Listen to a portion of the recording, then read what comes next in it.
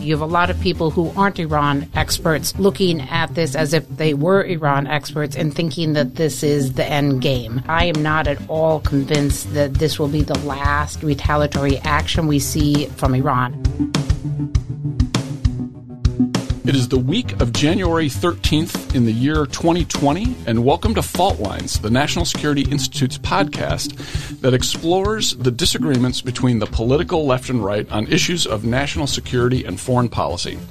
Today we have our usual group with us: Dana Stroul, former senior staff member at the Senate Foreign Relations Committee; Jamil Jaffer, founder of the National Security Institute and its executive director, and also the former chief counsel and senior advisor at the Senate Foreign Relations Committee; Jody Herman, former staff director at the Senate Foreign Relations Committee; and I'm Lester Munson, a senior fellow at NSI and also the former staff director at the Senate Foreign Relations Committee. This week, we're discussing the killing of Qasem Soleimani and Abu Mahdi al-Mohandes by the Trump administration, the various events that led up to that, the events that followed that, and where we stand right now in the Middle East in terms of U.S.-Iran relations, things that are going on in Iraq, the situation with legal authorities for military action, and all kinds of great issues.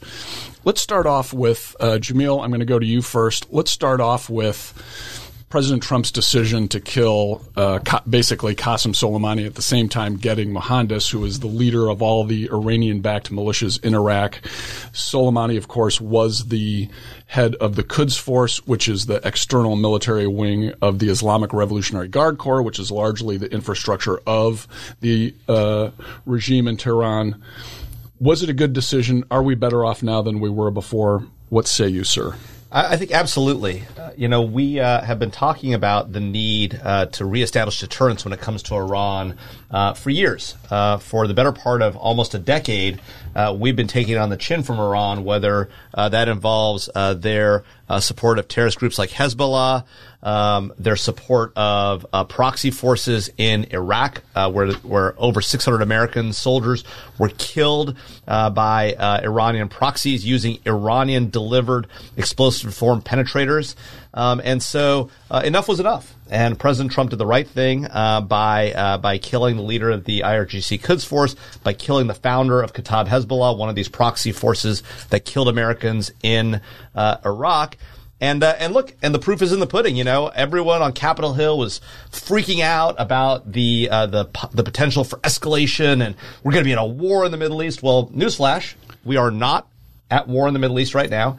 And in fact, to the contrary, the Iranian response was fairly muted. A handful of missiles aimed at U.S. facilities didn't kill anybody, intentionally calibrated by the Iranians to not provoke a U.S. response, because President Trump demonstrated that if you hit us, we will punch you back.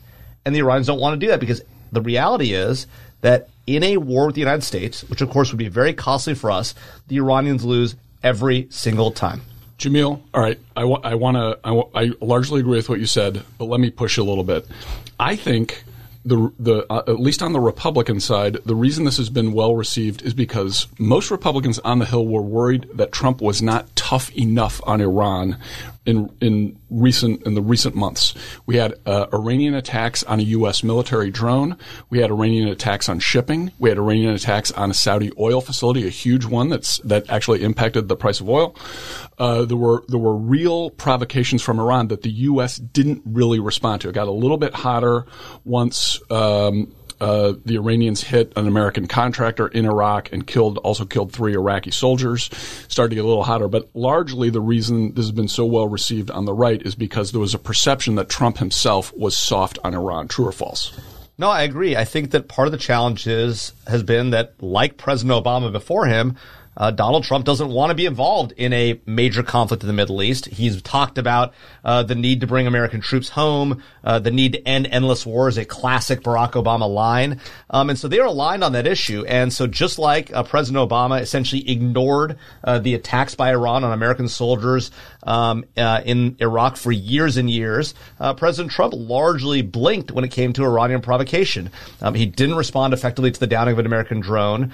He thought about responding with a attack on Iranian soil, but he didn't do that. He ended up pulling back and allegedly using a cyber attack. There was virtually no response to the attack on Saudi Aramco Aramco, as you point out, even though the U.S. sent troops to the region. And so the Iranians, as they do, were looking at this saying, okay, well, we can push the U.S. so far. Let's try and push them a little further and a little further and a little further. And at some point, Donald Trump said, look, enough is enough. And he responded in a big way, a way that, to be sure, could have provoked a larger conflict, and people, freaked out about that. But the reality is that to the contrary, it reestablished deterrence for once in the better part of a decade, and that's a good thing for U.S. national security. Dana, jump in. So I'm surprised to hear you say that deterrence is reestablished and the region is more stable, because we spent hours and hours and hours together in classified facilities talking about the Iranian threat network and Iranian support for terrorism and how Iran behaves in the region. So what is very surprising to me about the discussion in Washington right now is this notion that what happened, the Iranian retaliation against 2 Iraqi bases in Iraq, is the end of the response, and that's it, and the Iranians are standing down. I'm not done. I know you want to talk, Mr. Jamil. So here's the thing. We have U.S. forces in very vulnerable positions in Syria. We have U.S. forces in Iraqi bases now not continuing the fight against ISIS because they are so concerned about force protection. We've flowed about 20,000 forces and additional capabilities into the Middle East since May of last year in response to the increased threats. That's presumably more vulnerability.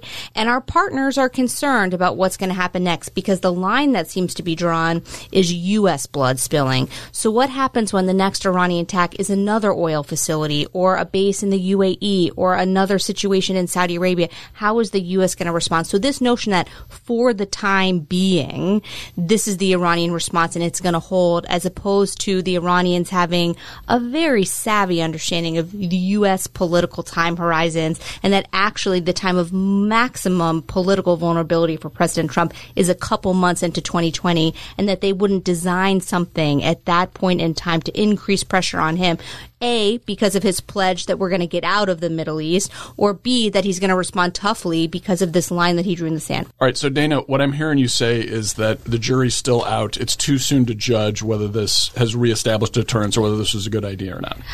That is my view. It's too soon to tell. So typically the Iranian reaction to these sorts of events, so for them, the taking out of Qasem Soleimani is a black swan event.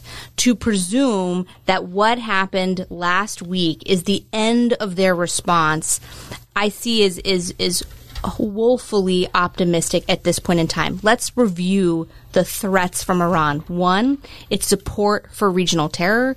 2, its nuclear program. 3, its ballistic missile program. Does the elimination of Qasem Soleimani address in a sustainable way any of those threats? My view is no. Are all of Iran's militias and proxy across the region going to pack up and go home because Soleimani's gone? No. Clearly, the Iranians have already demonstrated that just because of his elimination, they're not stopping the gradual non-compliance with their nuclear commitments. And 2, they've clearly demonstrated that they have a ballistic missile program and they're going to use it. None of those threats are addressed in a sustainable way that makes us more safe because of his demise. Jody. All right. So, as usual, on anything related to the Middle East, I agree with Dana. No. Because she is the most informed person on the Middle East in Washington, as far as I'm aware. But I think she's absolutely right on this score. I think the Washington reaction to what's happened over the last 10 days is a Washington reaction to what's happened over the last 10 days. So you have a lot of people who aren't Iran experts looking at this as if they were Iran experts and thinking that this is the end game. I wish it was the end game. I'm not sad about Qasem Soleimani's death. But I am not at all convinced that this will be the last retaliatory action we see from Iran. And then the second thing that we haven't talked about that is an outcome of this is Iran's withdrawal from the JCPOA. And even for somebody like me who was not a huge fan of the JCPOA, the termination now on the U.S. part and on the Iranian part absolutely increases uncertainty in the Middle East and raises the prospect that Iran is likely to to go back in, start up its R&D machine, but more importantly, start running its centrifuges. All right, Jay, let me push back a little bit. I totally agree, by the way, that there remains huge conflicts in interest between Iran and the United States and the Middle East. And there's any number of places where there could still be a conflict, and we're not out of the woods at all. We can't even really see the end of the woods. But is it plausible that what President Trump did change the dynamic in a positive way in terms of the tit for tat of recent events between the two countries? We've had near military episodes with the drone, with the Saudi oil facility, with attacks on the direct attacks by Iranian supported militias on the U.S. embassy in Baghdad. That's sovereign U.S. territory. I mean, that does seem to have stopped, at least as of the time we're talking right now. Is it plausible that there's actually a good impact here? I think we just don't know yet. I think you would need a crystal ball to be able to see what's going to happen. I could be right. You could be right. I mean, the other factor here that we haven't talked about, of course, is Iran's accidental downing of a Ukrainian airliner, which seems to actually be the completely unexpected action that has really changed the entire dynamic, right? So protests all over Iran. Right. So people naming the Ayatollah as saying he should step down. It's kind of amazing. So the outrage in Iran that followed Qasem Soleimani's death was, and kind of this nationalist feeling in Iran was completely eviscerated, not by the fact that they made a mistake even, but more so because they lied about it to their own people. These were mostly Iranians and Canadian Iranians that were killed, 176 of them on this aircraft, and just the palpable sense of offense that the Iranian people have taken, resulting in, as you said, demonstrations not just in Tehran but outside of Tehran this week. All right, Jamil, do you want to close us down on this portion of the podcast before we go to the legal authorities question? Yeah, no, I mean, to be clear, I don't think that this is the end of the Iranian response. I think that certainly they are likely to engage in some of the types of activities that Jody and Dana just talked about. In particular, I think the threat of regional terror attacks are more likely. I think the potential attacks against tankers in the Gulf are likely. But I think most likely actually is a potential domestic cyber campaign or a heightening of the cyber threat here in the United States because Iran is able to dynamically adjust that threat up and down, how much they utilize it. It's also plausibly deniable in the sense that Iran wants people to know they're responding, but they also want to be able to sort of suggest, well, maybe it wasn't us, right? And so they've used that tactic in the past before. In some ways, their use of proxy forces, like Kataib Hezbollah gives that in that same top cover. We know it's really the Iranians. They want us to know, but they also want to be able to sort of, plausibly deny it, at least publicly. And so cyber gives you a lot of that capability, that dynamic ratchetability that terror attacks and physical attacks have less of. So I think that's certainly the case. That being said, I think there's no question that the Iranians are chastened by President Trump's aggressive response. And that is exactly what deterrence is about. The reality is that for a decade, we have not deterred Iranian behavior because we have not effectively responded. To the contrary, we've coddled the Iranians, right? We use economic sanctions, right? And that's about it. That's our only tool. And that to them, while they are certainly under pressure because of the sanctions, they see it as does the rest of the world, as a demonstration that America is unwilling to use its own military force to respond. And they got that same sense from President Trump in the way that he talked about to ending endless wars. So while ending endless wars sounds like a great theory, and who could be opposed to ending endless wars, what it really is code for around the world and the way our enemies look at it is a retreat from the world by the U.S. And an unwillingness to hold the line and exact real costs. And so the sooner we stop talking about that, and the sooner Donald Trump stops talking about that, and the sooner politicians on Capitol Hill stop talking about that, the sooner the U.S. will be taken more seriously around the globe. Dana, quick counterpoint. What I'm going to say here is I agree with Jamil that the Iranians are chastened, but because of the wild unpredictability that in their view of what the range of American responses would be, the taking out of Qasem Soleimani was probably not one they considered. And in terms of deterrence, part of establishing deterrence is that your adversary understands exactly where the line is. And this was such a wild option, in my view, that I'm not sure they understand where deterrence is, because the next time they punch back, if they do it in such a way that President Trump feels compelled to respond, the only option after taking out Qasem Soleimani is strikes inside Iran. And then we're off to the races in a true escalatory ladder. And so for me, this is where I cannot say that deterrence has been restored, although I certainly think the Iranians have been chastened. I'm less. Jody will happily point out that I'm less well informed than you are, Dana, but I'm just going to go ahead and say that I think the killing of Soleimani is the one thing the Iranians really did understand. They're thugs. They operate with violence. They get what this means. Jamil. Yeah, and look, I agree that they didn't expect it to happen, right? But now that it's happened, there's a little bit of the madman theory, right? They don't know what Donald Trump's going to do, and he might do something crazy. And they don't want a war. I don't think we're off to a war in the Middle East if we strike in Iran. It is a war they lose every single time. They don't want that. They know that. I think this is the right play, an aggressive one, a potentially escalatory one, but a win at the end of the day. All right, exit question for this segment. It's a yes or no question. Is the Middle East more stable now than it was 2 weeks ago? Jamil. Yes. Jody. I think that's a simplistic question, but no. Dana. No. I'm going to vote yes. All right, so we're evenly divided on the more stable Middle East. Let's flex to the legal authorities for President Trump's actions. The administration has come up with just about every explanation under the book for the legal authority it had to kill Qasem Soleimani. They referred to the 2001 AUMF, which came a week after the 9/11 attacks.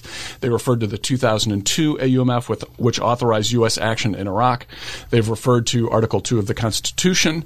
They've referred to, amazingly, the War Powers Act, giving them that authority. So the Congress has responded. The House, controlled by Democrats, has passed a War Powers resolution that would limit the president's authority to act vis-a-vis Iran. There's a similar or identical measure in the Senate, authored by Senator Kaine, who's very interested in these issues, as we know, that may have privileged position in the Senate floor this week or next week. So where do things stand in terms of the legal authority for the president to act here? Who wants to go first? Jody. All right, so let me just say this at the outset.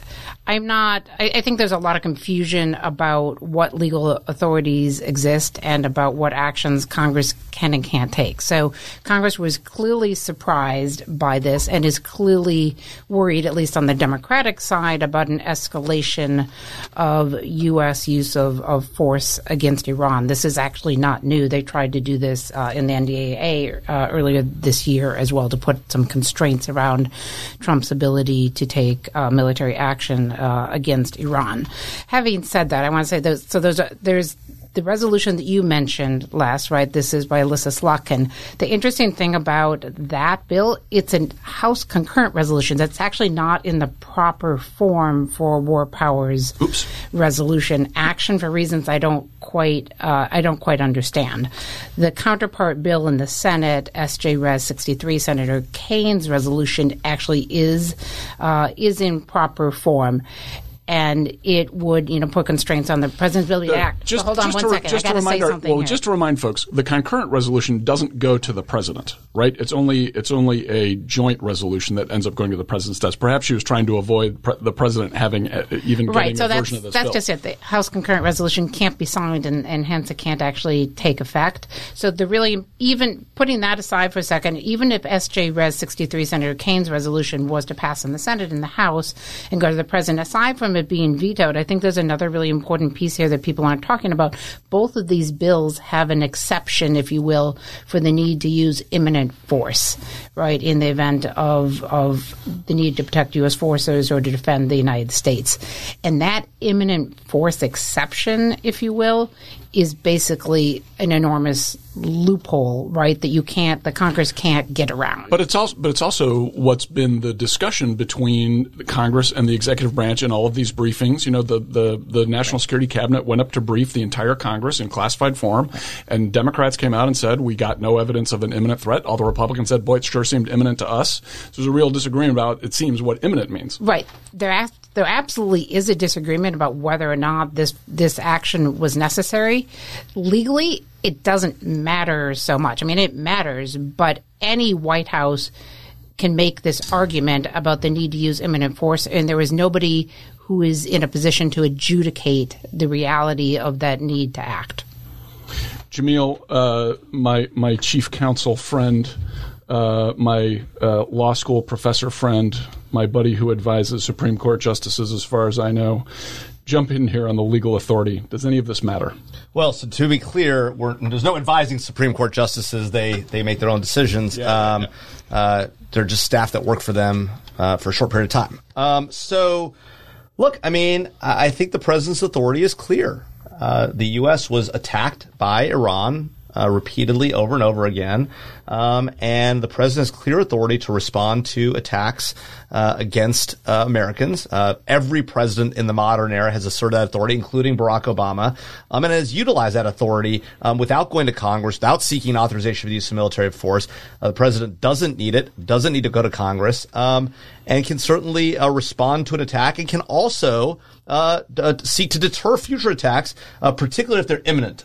This standard of imminence is an international law standard. It has no grounding in U.S. law. Right, the president has the commander-in-chief authority, and it's long been understood, and every president, Democrat and Republican, has asserted the authority to act without Congress. That being said, Jamil, are you saying that the president doesn't ever have to go to Congress, or if he only doesn't have to go to Congress where there is a need to act imminently? There is an argument that the War Powers Resolution is unconstitutional, and the president never has to go to Congress, other than in the case of where he needs a declaration of war. Right. Now, there is that argument. Is that what you're saying? What I'm saying is that certainly in this case, right, where the president conducted a drone strike against Iran to kill Qasem Soleimani in Iraq, the president absolutely did not need to go to Congress. And he can conduct further activities just like that repeatedly if he wants to, and does not need to go to Congress. That being said, the president might be wise to go to Congress, right? Congress would be wise to authorize this activity, but it need not. And to the extent that there's this joint resolution, you're exactly right. The president will certainly veto it. Congress will not. Well, it was unlikely Congress will have the votes to override it. That's why I think Congressman Slotkin introduced a concurrent resolution, which, by the way, concurrent resolution, it's essentially a strongly worded letter from Congress. It's nothing more than a piece of paper that both houses pass that tells the president what Congress's opinion is. It has no legal effect, as you correctly point out, and that's why Kane went with the joint resolution. But the joint resolution is ephemeral. It's not going to get enacted into law, and if it does get enacted into law, Congress won't stand by it, because if the president does end up deploying troops in violation of the joint resolution into the region, Congress will almost certainly continue to fund them. And that, as a later in time law with the funding decision, will end up permitting this to continue. And so, people talk a lot about, Congress is going to stand up and stop the president from going to war, right? But the fact of the matter is that Congress likes to talk a lot. They don't like to act a lot. And unless Congress is really willing to pull funding from actual military activities in the region when the president decides to deploy military forces, it's never going to happen, and Congress is never going to do that because the political ramifications are just too great. Bernie Sanders actually introduced a bill last week that would do exactly that, which was to withdraw U.S. resources from any military activity in Iran. But there is a political element. So I agree with you in the first instance that the president had the authority to undertake an initial strike. I do not agree with President Trump or, frankly, with President Obama's recurrent use of force under the same circumstances, where you send up a new AUMF every time you take a military action every 10 days and pretend that the clock hasn't started ticking with the very first action. But there was a political element to this SJ Res 63 that Senator Kaine has put before the Senate, right? He's introduced it. There was a timeline for the Senate Foreign Relations Committee to act, or the resolution can be discharged. The way the situation on that committee right now, you have a 12-10 balance, Republicans, Democrats, and Rand Paul is going to side with the Democrats on this, which means, Jamil, you'll know this as counsel, you have a tie, theoretically. You are likely to have a tie vote, and a tie is a loss. That's right. And it still can go to the floor, right? It can go to the floor. And make it discharge and end up on the floor, which means you want to start talking about politics. Every senator, including all of those who are up for re-election, would have to take a vote on this. Let's talk about politics for a second. Somebody mentioned Bernie Sanders. I'm pretty sure he's not on the Foreign Relations Committee. I don't think he's even on the Armed Services Committee. What possible role could he have? Oh, that's right. He's a presidential candidate. How is this debate over legal authority going to impact the presidential campaign, if at all? Dana. So first of all, it's basically the first time in the Democratic primary that candidates have to talk about foreign policy every single day. And largely this comes down to something where many of the presidential primary candidates and Trump actually were sort of aligned, which is on ending deep U.S. military engagement in the Middle East, the cliche ending U.S. forever wars, etc. And largely on the Democratic side, regardless of the fact that almost all Democrats will say Qasem Soleimani was a horrible guy, Iranian support for terrorism is hugely destabilizing both in the Middle East and a challenge to U.S. national security, that the action of taking out Soleimani, how it happened, where it happened, and in the view of many Democratic members of Congress based on bogus intelligence, is actually more destabilizing and likely to get us more involved in the Middle East. So it's basically a perfect opportunity for Sanders and people who agree with him or are concerned about U.S. and military engagement in the Middle East to say this is in keeping with Donald Trump's reckless foreign policy decision-making. Jody. I'd like to put a question to the table here because I think it's important for people to understand kind of this legal authorities arena. Aside from the War Powers Resolution, does anybody here believe that the 9/11 AUMF or the 2002 Iraq AUMF actually provides the legal authority to the president to act against Iran? Well, Iran was pretty much allied with us when we were fighting al-Qaeda in the immediate aftermath of 9/11. It's really hard to see how you would even the associated forces concept, which by the way is not, that language is not actually in the AUMF. It is not. It's hard to see how associated forces would extend to the Iranians. I think the best argument for the president's authority is under Article 2 of the Constitution. He's the commander-in-chief. He should be responding to threats. He doesn't have the authority to declare war, but he does have the authority to respond to threats. No, I think that's exactly right. I think that Article 2 is the best argument. I don't think the 2001 AUMF at all covers this scenario. I think there's an argument, a bad argument, like it was in the Obama administration. It was a bad argument, that the 2002 AUMF may cover this activity under the same theory the Obama administration trotted out, right? The 2002 Iraq AUMF talks about the threat from Iraq, right? Could you argue that the Iranian regime is so controlling of the Iranian government and is conducting activities in Iraq such that an attack against an Iranian official actively involved in Iraq is a response to a threat from Iraq? It's a long stretch, but it's an argument you could make, and it's actually a better argument, to be honest, than the argument the Obama administration made in arguing that the threat from Iraq was ISIS, which was opposed to the Iraqi government, but just operating in Iraq. And so I think that under the Obama theory, the Trump administration has a good O2 argument, but it's a bad argument writ large. They haven't made it, by the way. It doesn't look like, at least. And so I don't think it's a good argument, but it's one they could trot out under the Obama administration's incorrect earlier theory. Dana, quick counterpoint before we go to our exit question. I have a question. So, Jamil, if you were the legal counsel on the Republican side right now, would you have told the administration don't send up a war powers notification? Why do you think that their legal counsel inside the executive branch decided to send up a war powers notification for this action? Yeah, because I think, like the Obama administration in the early activities against ISIS, their working theory is they don't have AUMF authority. They don't have the 01 or the 02 AUMF to rely on. And so they have to rely on Article 2. If they're relying on Article 2, the war powers resolution is triggered because it's a new deployment, right? Now, what's weird about it is there was not a new deployment. There was no putting new troops in hostilities. In fact, under the Obama theory in Libya, there were no hostilities because nobody fired back, right? The Harold Koh theory. And so one might argue that, in fact, there is no need to send up a war powers notification at all. But I think that, it's not crazy to send it up. They sent it up now. They've triggered the clock. By the way, I agree completely with Jody that you can't reset the clock by sending new war powers notices up every so often, which the Obama administration tried to do. But I think that at the same time, I do think that even if you trigger the war powers resolution, not one president, not once since the war powers resolution was enacted, has abided by its requirement to withdraw troops on the deadline. In fact, to the contrary, and Congress has never enforced it. To the contrary, Congress has regularly funded troops in regions after war power notification, and they went past the deadline. Jody, it's congressional acquiescence. Super fast response. Right. So the only thing that I think we all can walk away clear on is it is high time for Congress to reassert its authority in this space because you can't trust the executive branch to do it for you. In the appropriate manner, which may not be under the War Powers Act. All right, so here's our exit question. I disagree. So, exit question for this segment. What's the core basis for those who are opposed to the president's decision here? Is it opposition to the strike against Soleimani itself, or is it concerns about the legal authority under which he acted? Dana. Both. Jody. I think both, although I think in Congress you have a handful of members like Senator Kaine who are very, very concerned about the broader question of the authorization of the use of force. Jamil.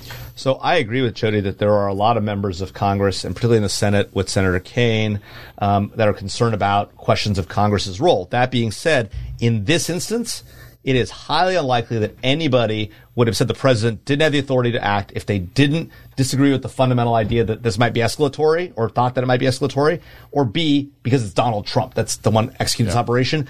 I think the idea that the president doesn't have the authority to act is ridiculous on its face. Every president in modern history, Democrat and Republican, has undertaken activities like this, and Congress has said boo about it. This is about Donald Trump and about thinking the Qasem Soleimani strike was too aggressive. I'm going to jump in real quickly because he got 2 minutes. Number one, there's a long track record of politicization of the intelligence community and its analysis and assessment in the current administration. So it's not just about the president's Article 2 authority. It's about the bogus and mixed messages about what the actual threat stream was that led them to conclude that Soleimani needs to be taken out where he was when he was. I completely agree with you on that point, right? That being said, we have never, when we were up on Capitol Hill, we never got information from the administration about the details of what threats there were. Look at Anwar al-Awlaki, right? The question about whether there was an imminent threat from him. The administration never. That is the difference. The difference is intelligence versus military strikes. This was Title 10 versus Title 50. Either way, whether regardless of what authority you conducted under, right? There's no requirement. In fact, to the contrary, every administration, including the Obama administration, refused to hand over details of intelligence information about why they thought the threat was imminent. The same is true here. We can debate, and I will grant you, it is mortifying that the president said there were 4 embassies that were targeted. Mark Esper goes on the Sunday talk show and says, I never saw any intelligence about 4 embassies. That's a real problem for the administration's story. But the fact is the administration has never, no administration has given that level of detail to the Hill. They should. I agree with you. They absolutely should. But they've never done it before. And so holding Donald Trump accountable for that. I just don't think that that's true, Jamil. I mean, it sounds like a nice soundbite. I just don't think that it's true. And all of us in this room have sat in hours and hours of briefings in classified facilities where we have asked these questions of other administrations, just as members of Congress did last week with the Trump administration. It's true that this president is particularly prone to exaggeration. I think we would all admit understatement that. of the century. And I think we could talk about, we could have a whole podcast just on that, and I'm sure it'd be fascinating. But we could focus on what the national security professionals, Esper, Pompeo, and the like are actually saying on the record or behind closed doors, as much as we can tell, and focus on that, which I think is where the real issue is. I'm just going to say my answer to this question is a combination of concern about the actual event itself, that it was escalatory, and then concern about the person who carried it out. I think there was an anonymous quote from a Democrat who said, right action, wrong commander in chief. So I think the legal question, the question of legal authority to act in this case is really not a real issue at all. Generally speaking, Republicans question it when Democrats are presidents. Democrats question it when Republicans are presidents. It's a stalking horse for other issues. I don't think it's really something that's material here. Okay, let's go to the final segment of this podcast, which is where we talk about, each one of us will go around the room, each person talk about an issue they're following that's not necessarily in the headlines. Dana, do you want to go first? Sure. Over the weekend, the longtime ruler of Oman, the Sultan Qaboos, passed away after a long battle with illness. Reason this is important, Oman has refused to pick sides in most of the region's conflicts, instead positioned itself as a mediator. Many of you will recall Oman facilitated the notorious secret channel with the Iranians before there were overt discussions on the Iran nuclear deal. Oman also has facilitated talks on the Yemen conflict, a variety of things. also, Sultan Qaboos was of the elder generation. Now we have this new generation, Mohammed bin Salman in Saudi Arabia, Mohammed bin Zayed in UAE, Al Thani in Qatar, Amir Al Thani. And so what we're seeing in the Middle East is this transition from the older generation, the elder generation, to the next generation. And the question is, does foreign policy orientation in Oman stay the same, or does it change in a way that the United States and how we pursue our national security interests will have to adjust to? Jody. All right. So I thought that the timing of this was really interesting, that Iran's only female Olympic medalist, Kamia Alizadeh, she's a taekwondo athlete, defected, posting on social media, I think over the weekend, that she'd left Iran because she didn't want to be part of, quote, the hypocrisy, lies, injustice, and flattery. And she described herself as one of millions of oppressed women in Iran, and she went on to talk about how the government exploited her sporting success while simultaneously making kind of nasty comments about her role in sports and, you know, use of her body in that way. The timing of it is really, really interesting as we're seeing the growth of protests spread throughout Iran. She's somebody who I think women in Iran, but people in Iran are really sympathetic to, and I think she probably speaks on behalf of a lot of women. So this is a story that wasn't in the political or world headlines, but was definitely in the sports headlines. It was on ESPN. There's probably more Americans who followed that story than all the other stuff we're talking about. But that's a great thing to bring up. Jamil. So kind of a dark horse story. The fact that two of the factions in Libya that are in conflict right now are in Russia as we speak, discussing a solution to the conflict. This yet once again demonstrates the failure of U.S. leadership globally, the fact that people don't take us seriously, the fact that Russia, which is honestly a two-bit player, has so much influence in the Middle East, in North Africa, in part because of our failure to really reassert our role in that region, even though we've lost a tremendous amount of American blood in the region. The fact that, and frankly, a conflict that we kicked off with our activities in Libya, I think actually rightly so, but, you know, at the end of the day, a problem that Russia is the one solving this problem and not us. You see the same thing happening with Turkey and Russia in the conflict in Syria. These are not good things for U.S. role in the Middle East or in the world. By the way, the Chinese are watching this happen.